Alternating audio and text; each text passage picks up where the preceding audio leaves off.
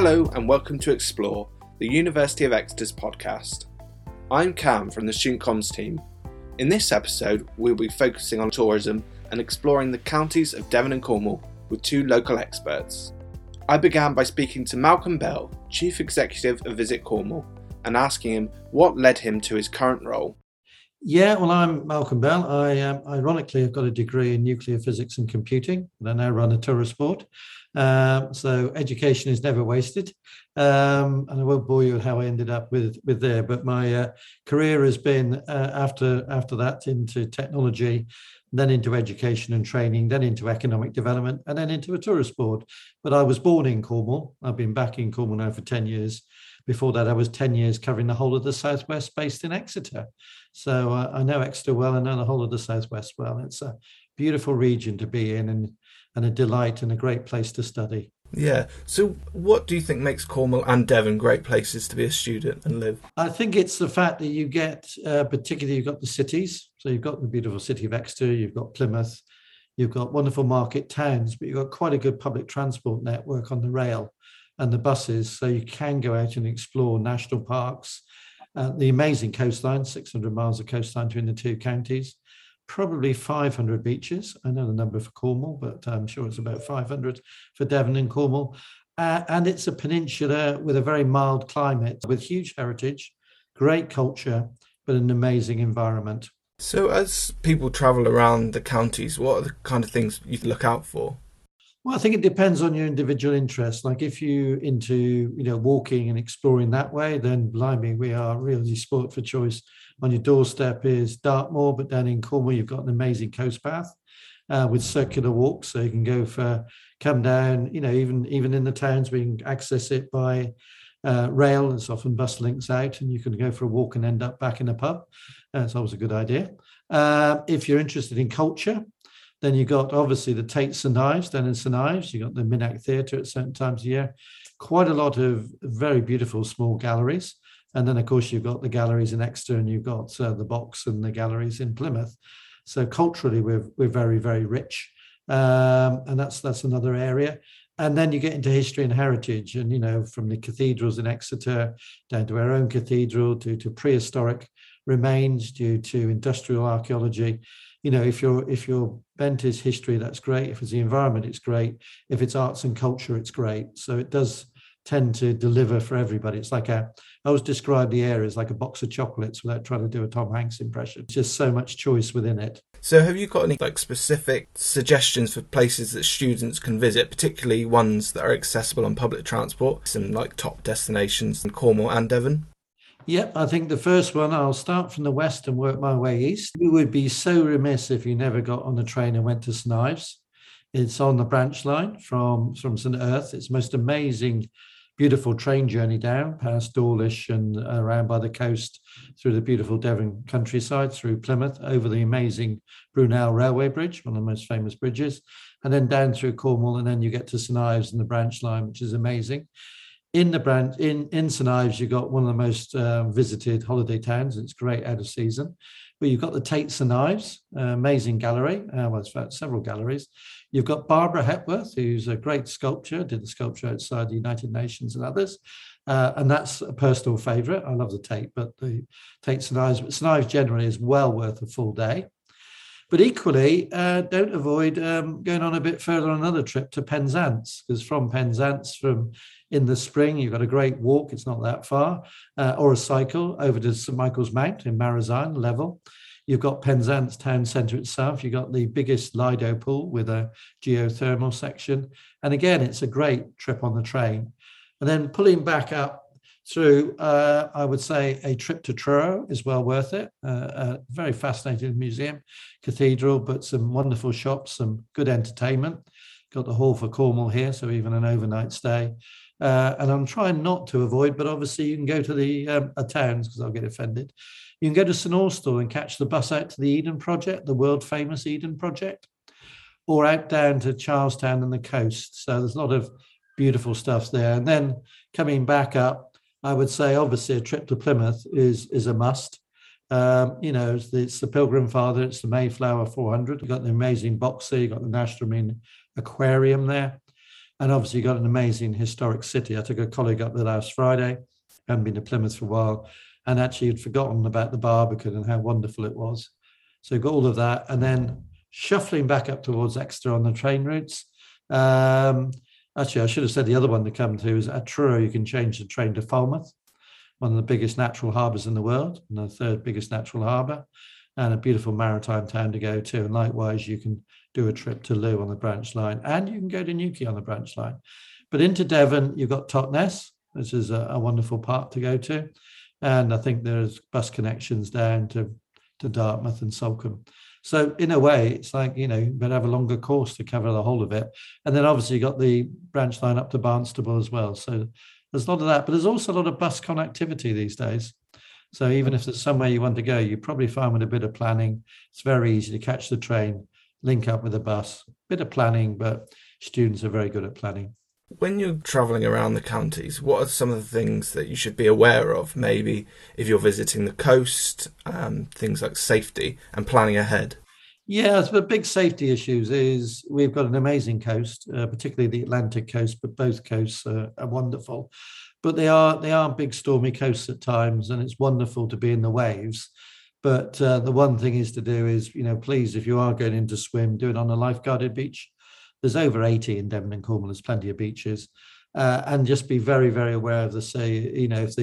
If the water's above your knees, one wave can take you out, quite quickly. There's a thing that locals will always talk about. Every seventh wave is a lot bigger than the others, and it's not quite. There's no point counting them. It's 1 out of 7 waves is going to be big and can often be twice the size. So just be aware of that. The same way, really, in terms of walking on our coast path. The path is great, but it is non-fenced, and you have got to, be careful. I mean, probably you wouldn't have a dog with you, but keep it on a lead. But just be careful about, slippery paths and stuff like that. Just a natural environment. But those are the two things: of water safety and being near cliffs is the main things. We're a very safe area. Other than that, yes. So you mentioned coast paths. Are there any particular ones you'd recommend? Yes, I mean, a particular thing is there's a couple of areas I would suggest is one is around and you might, can do it in a day. I've known people do it in a day, but that's a bit of a challenge. But you can certainly find somewhere overnight is to walk from Penzance to St Ives, right round the Atlantic. So you walk out of St Ives, Penzance, you go through Mousehole, beautiful place, well worth going at Christmas, the Mousehole lights. You go all the way around to Land's End, and you go past the beautiful Minack Theatre, the world famous now Porthcurno Beach and Pedden Beach, or Pedden if you're local. Land's End, then you go through the iconic Tin Coast, which is where historic mining was. For anybody watching Poldark, probably too young to watch Poldark, but quite dramatic coastline of ancient mine buildings, and the Giva there shows you what that history was like. Real industrial area. I mean, that area was the Silicon Valley of mining 200 years ago. It was the heart of the Industrial Revolution in terms of mining, and where, there are connections to 50 countries around the world from Cornish miners. And then you come back into St Ives for that day. So if you want a couple of days and a good walk, or even 3 days and take your time, that's the most iconic walk you can do. But equally, there are some other wonderful walks around the estuaries, the Dart Estuary and Greenaway House with Agatha Christie, as well as the Fowl and the Foy. But certainly I would say, if you want a memorable 2 or 3 days, that walk from Penzance to St Ives, right around to the furthest southwest point in the country, back into one of the most famous harbours and artist colonies, is the one to do.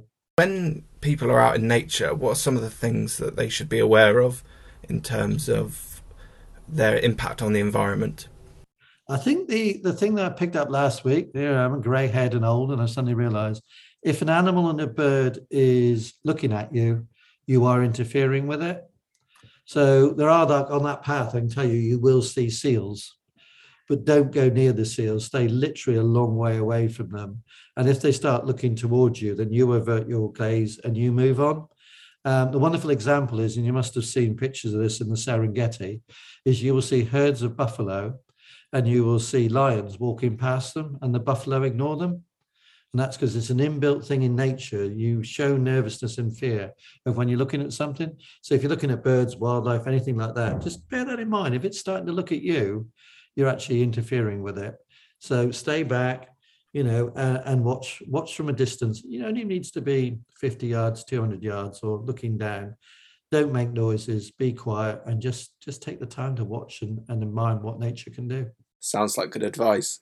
So, are there any exciting new places or attractions to look out for in the counties? Well, I'm just staring opposite here, the Hall for Cornwall, which is now bigger than the Theatre Royal in Plymouth, and it has major West End shows as well as local shows. So, a couple of days in Truro can include the Hall for Cornwall. A lot of the other things, and the other ones I should have said earlier on, because when I was going on about it, we have 4 amazing open-top bus rides that happen in the spring through the summer and early autumn. One is around the Land's End area, the other ones are around other parts. So I would certainly say they're probably not new, but they're not thought of doing. You tend to think of doing the open-top bus ride if you're in London or Bath, but you can actually do that route in West Cornwall, North Cornwall, South Cornwall, and in the southeast on open-top buses. And I think it's not known enough to do that. The other one that's new was the new Bodmin Jail. Bodmin Jail has been derelict for over 150 years. It's a wonderful hotel now, but right next to it is the Bodmin Jail attraction, which has done a very, very good interpretation. It just won an award for best storytelling. And it tells the story of what life was like in those times and how hard it was and some of the crimes that people were punished for and what sentences they had. And not only is that, but that's actually in the jail. And then you go to the cells that are still there. So it's, you really do get a creepy feeling about that. And it's also, if you're into it, one of the most haunted buildings in the country. So you mentioned the buses there. How can people find out a little bit more about those and how to book onto them? Yeah, if you go to visitcornwall.com and look, or Cornwall Council's transport section, but it's the best way of seeing it because, we want people to use public transport, but even if you're driving in those areas, you don't see anything. Not just even if you're the passenger, because we've got these amazing Cornish hedges, which are 6 foot high, with about another 6, 8 foot, even more, often more of tree on top and brushes. So you can be driving past the most amazing scenery and being in a car, you'll never see it. So they are the way to view the coast. If you're not going to be on your own feet, use the open top buses. Brilliant. So what are some of the do you think are some of the benefits of being out in nature and exploring the counties? Well, it's quite fascinating stuff. I pick up a load of facts during my grey-haired years. One of the things about being out in nature is it's actually very stabilizing for you. It's having a lot of sky above you, having a lot of distance. We tend to live, and no more so over the last 18 months, in quite a bounded world.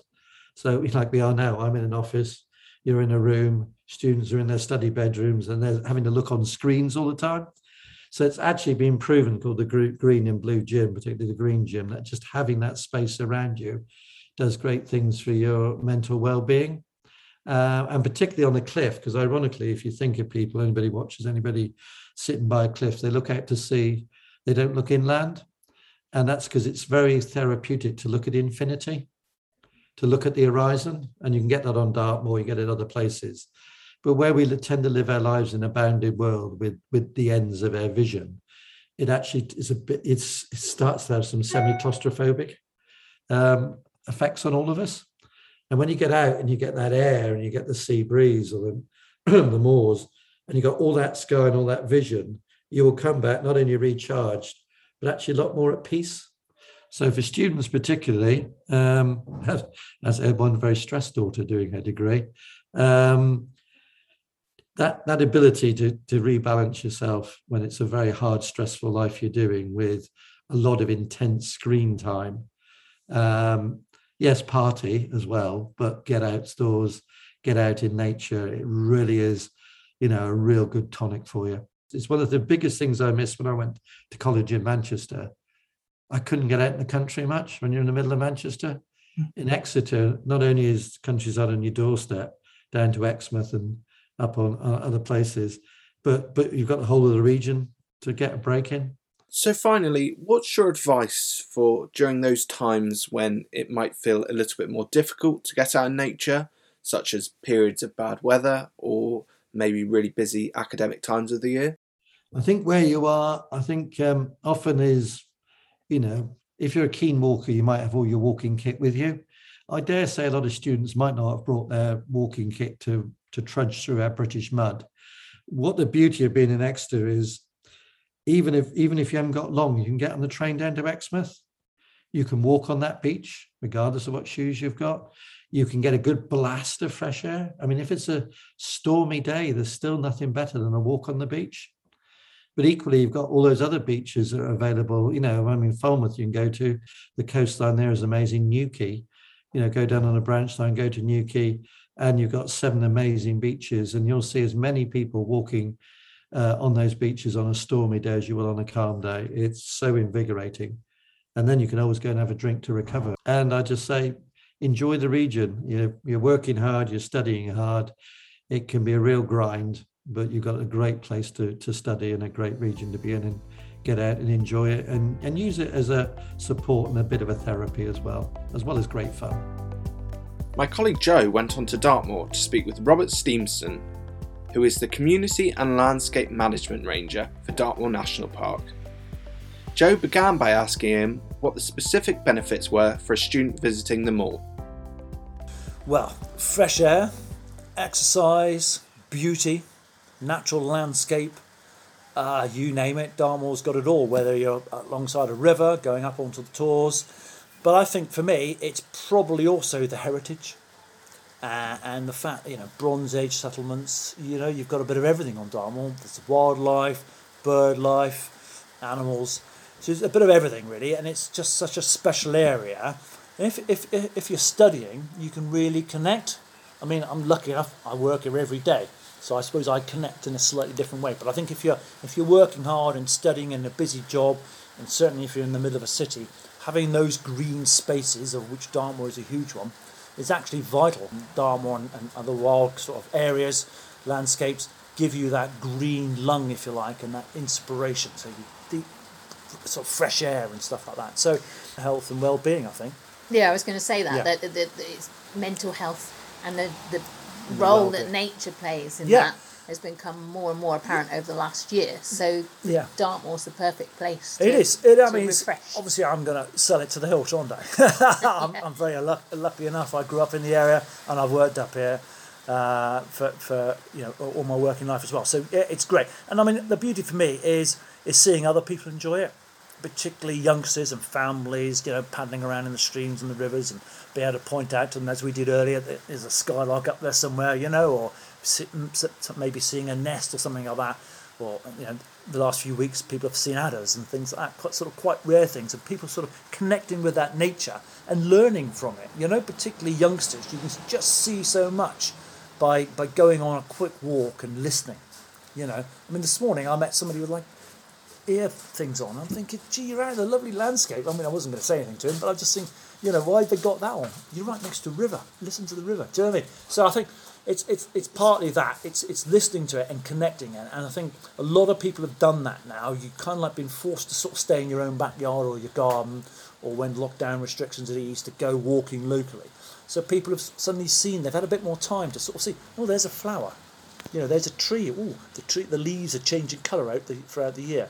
And I think that's that real reconnection with nature that sort of, to me anyway, makes the world go round. And the more people that can understand that and understand the value of that, and also respect the landscape they're coming out to, that's important to us. I was going to say, respect it. What can you and what can't you do on the moor? Well, it's quite simple, really. There's a few sort of general rules, really. One would be to obviously make sure you're safe at all points, and you've got the correct kit with you if you're coming up onto Dartmoor, particularly if you're going walking. And tell someone where you're going. Yeah, tell somebody where you're going. You took the words right out of my mouth. Yeah. Yeah. But if you're going sort of expeditioning, if you like, obviously letting somebody know where you're going, because if local people see a car overnight in a car park, sometimes that can set off a sort of missing person search or something like that. So we don't want sort of false alarms. So let somebody know where you're going and when you'd like to be back. So that's the first sort of rule. If you're coming out and camping, to make sure you take all your gear with you, all your food and all your supplies with you. But the important thing is to bring anything, all your litter, home with you and deposit it safely. Again, if you're camping, use a portable barbecue or stove, a proper little camping stove. It's illegal to have a fire on the ground. And that's sort of open fire. An open fire. That's illegal because all the land on Dartmoor is owned by somebody. So you're actually on somebody else's property with their sort of unofficial permission, if you like, because you're allowed to sort of camp. But what you're not allowed to do is to camp in the wrong places, and you're not allowed to have fires on the ground, and obviously not to leave litter, you know. And presumably you can find out that information on the website. All on our website. It's on the Nutmore National Park website, and other sort of links, if you like. The General Countryside Code, the stuff on the Natural England website. You'll find similar stuff on the wildlife websites as well. So there's a lot of information out there, and certainly our website is as good as any on all the rules and regulations on Dartmoor. We obviously we want people to enjoy it, but the key thing is for us is to respect it. So not blocking and parking in farmers' gateways, not trespassing onto private land.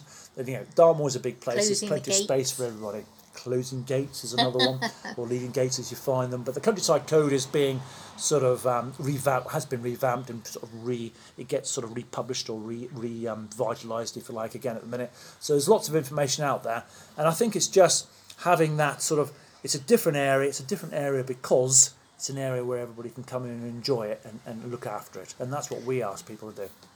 If you're a student, then there's quite a few public transport links across the moor, so bus routes, and there's a new train route going up to Oakhampton, there is indeed. And that sort of thing. Yes. Where are a few places that might be nice to start then?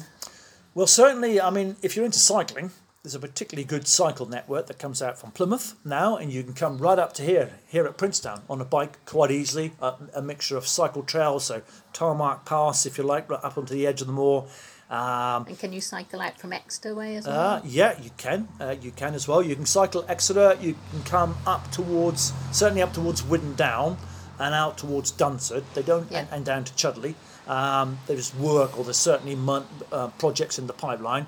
In the last year or so, you've got the Ray Valley Trail, which is from Bovey, which goes up now from Bovey to Morton Hampstead. Yeah. Via in and around Lustley, and I haven't done it myself yet, but I understand it's very good and quite popular, so that's a useful one as well. And there's certainly lots of other money being pumped into other routes leading out from other towns and villages off the moor onto the edge of the moor. And then the network on Dartmoor will be improved thereafter, so lots of bridleways. Part of my role, if you like, is to improve some of the bridleways to be slightly more acceptable for mountain bikes. And people on bikes as well as horses and people on foot. So there are those. Slowly and surely there are electrical points for cars, for hybrid cars and electrical cars going in. So there's one already gone in at Haytor. I think there's one over at Princeton. They didn't check earlier. There's certainly going to be some going in at Post Bridge. So that green infrastructure is slowly going into place. And obviously now, sort of good news, if you like, there's more talk of the buses now. There's the Transmoor Link, I think they call it, coming across the moor again. It's been revitalised. So there's plenty of opportunities, and there's certainly some very good official mountain bike routes as well now. So the perfect place really, if you're just doing some exam revision or your dissertation. If you're stressed up in an office or in a student block and you want to relieve those stresses, then get out onto Dartmoor and come out and enjoy yourself, but respect the place.